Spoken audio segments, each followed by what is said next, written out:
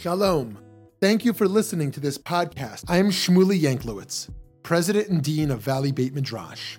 Here at VBM, we strive to bring you only the highest quality of Jewish learning, bringing pluralistic and innovative Jewish programming to the Jewish community that craves substance and insight is our passion. But we cannot do it alone.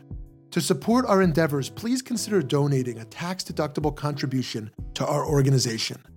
By doing so, you will be supporting meaningful Jewish educational content, funding the next generation of leaders, as well as furthering Jewish wisdom to people all over the country and all over the world. Please visit www.valleybeitmidrash.org. Thank you so much and enjoy the program. Wonderful to be with you today. It's a delight to be here with Professor Ronit Irshai, who's a senior lecturer in the Gender Studies program at Bar-Ilan University and a research fellow at the Shalom Hartman Institute in Jerusalem. In addition, she's a member in the board of the Reckman Center at Bar-Ilan University and a member of Kolech, a religious feminist forum. Her first book, Fertility and Jewish Law, Feminist Perspectives on Orthodox Responsa Literature, was published by Brandeis University Press in 2012, and is now working on two new books. The first examines modern halachic texts in order to show how male and female identities are constructed by contemporary halachic rulings. And the second book, together with Dr. Tanya Tzion Waldux and Bana Shagri, compares Jewish Orthodox feminism and Islamic feminism in Israel. Thank you so much for taking time to talk. What are some ways in which halakha or psak has been impacted by male bias? Yes, okay. So I think one of the very good examples for this is modesty rulings, modesty halachot, yes. Let's just imagine that when a man hears a woman's voice and he has, very bad thoughts about it or feelings. Now, in every judicial system, there is a balance between values. The legal system is trying to balance between two competitive values. Now, the male has a problem. He hears the woman's voice, and he feels that, he has unwanted thoughts about it.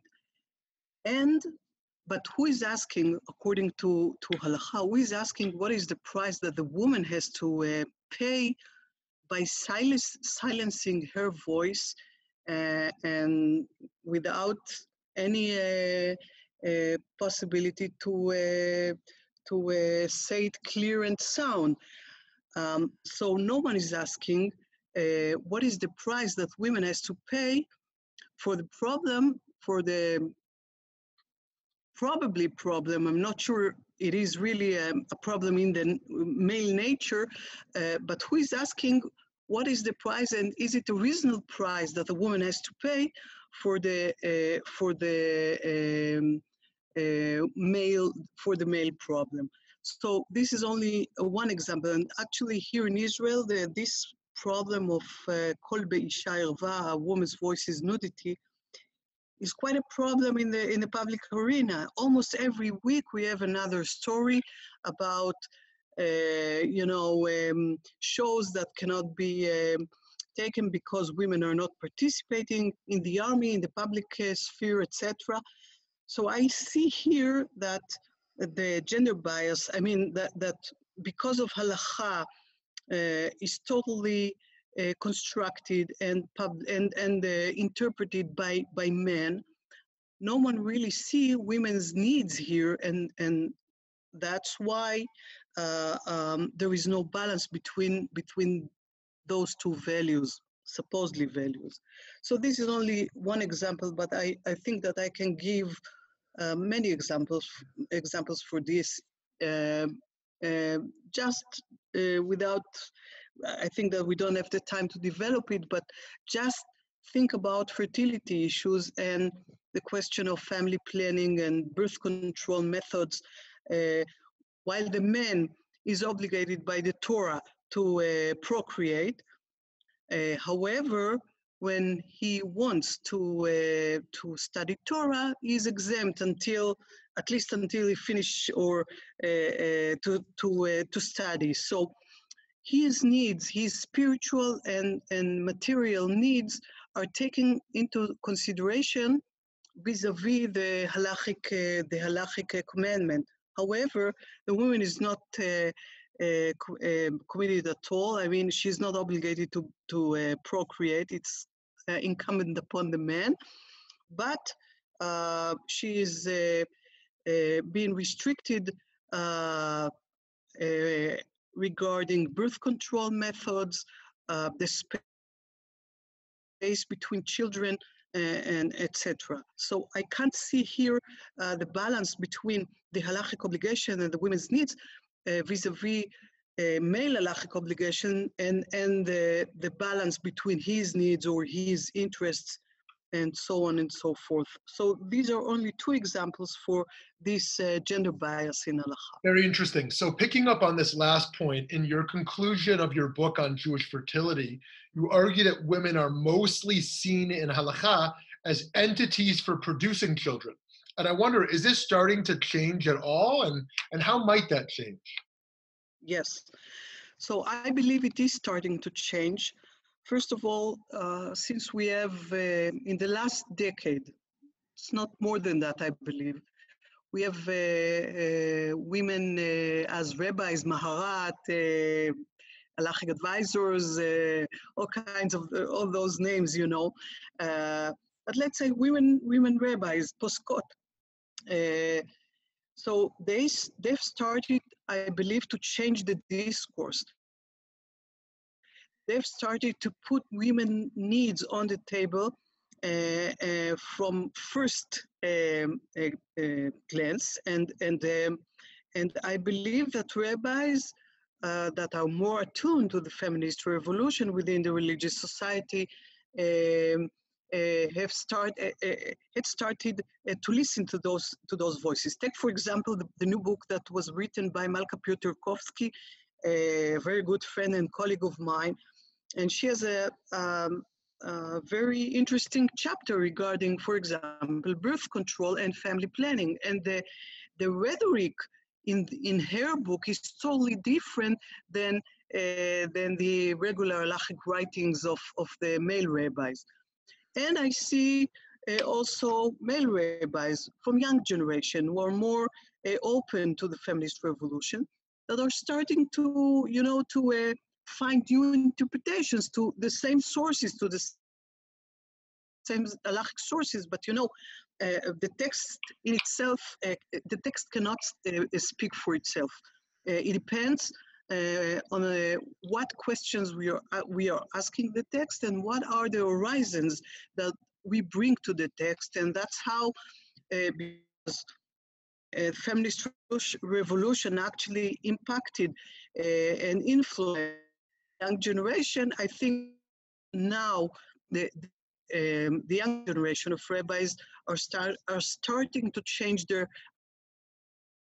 attitude. I can give just a personal example that here in Israel, there is one rabbi, to tell the truth, is the son of a very important rabbi here in Israel, and he's a rabbi in his own right, and actually he sent me his halachic writings regarding modesty, regarding fertility issues, regarding sexual harassment from the point of view of halacha, and he asked for my feminist halachic opinion on those issues. So obviously he wants to take into consideration feminist insights into his halachic deliberations. So I'm very glad about it. Very, thank you. I'm very optimistic. So am I. How does what you call Akedah theology play into contemporary modern Orthodox Psak? Yes. So before the contemporary Psak, I think that Akedah theology is very influential in the vein that according to this theology, we should silence sometimes, I mean, in extreme cases, we should silence our moral or ethical attitudes vis-a-vis halakha. I mean, we have to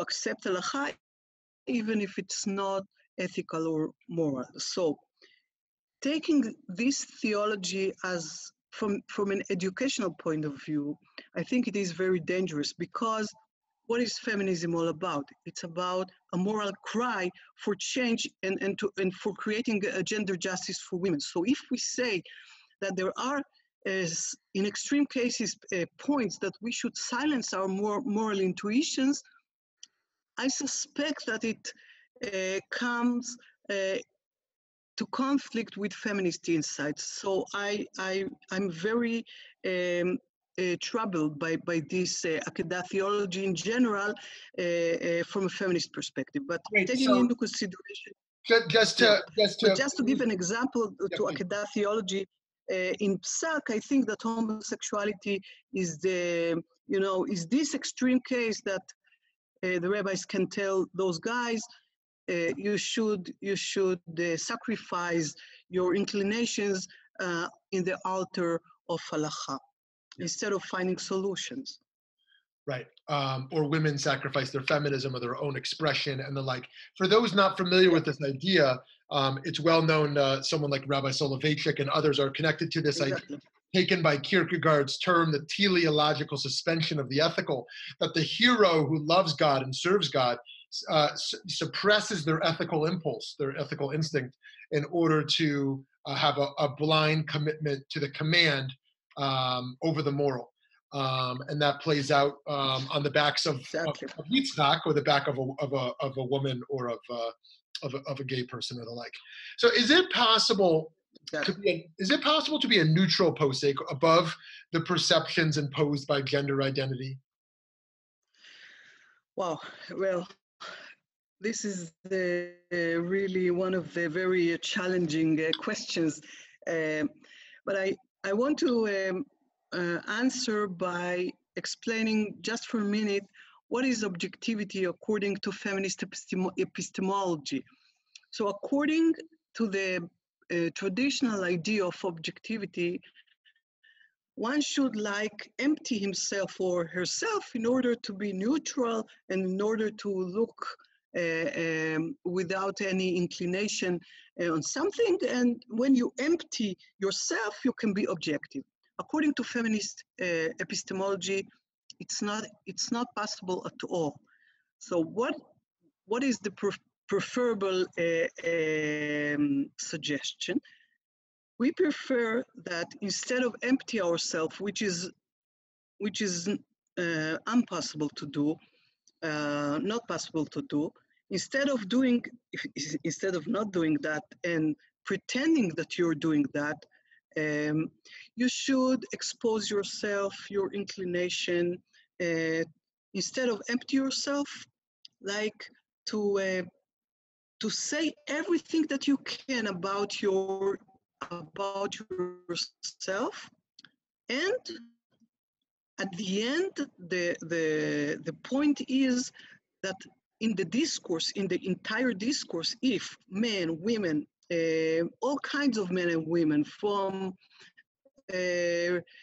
different kind of races, ethnic classes, whatever, will be brought into the discussion, there will be a balance of inclinations. And this balance will enable us to come to a better objectivity than the traditional idea of objectivity, which is not working. That's why what I want to say about halakha is not that halakha is constructed by male biases. This is true, but the problem is not the male bias. The problem is that women are not there, because women also have bias, yes, all kinds of. So if we all will sit in the same table, we will interpret halakha with all our inclination, we will get into a balance at the end of the day, yes, instead of the philosopher of law, I think it was Dworkin, he called the judge who is trying to become above his inclination the Herculean judge. I don't believe in the Herculean judge that can overcome all his inclination. I believe that men, women, all kinds of men and women from different inclination, sexual orientation, classes, whatever, ethnic orientation, will come into the discussion. Then we are going to have a better objectivity than in the traditional idea of objectivity. Very well said. Love that. So my last question for you, despite all of the feminist critiques of halakha, you remain an observant Jew. And I wonder what makes you continue to commit to halakha even with all the current challenges? Yes. Well, this is even more difficult to answer, but I want to say that I believe that without halakha, there is no Judaism. That's why, because I believe that without the normative prism, without the normative demand, we cannot hold the Kabbalah, the literature, Hasidism, all this fascinating world that we call Judaism will not last without halakha, without the normative demand.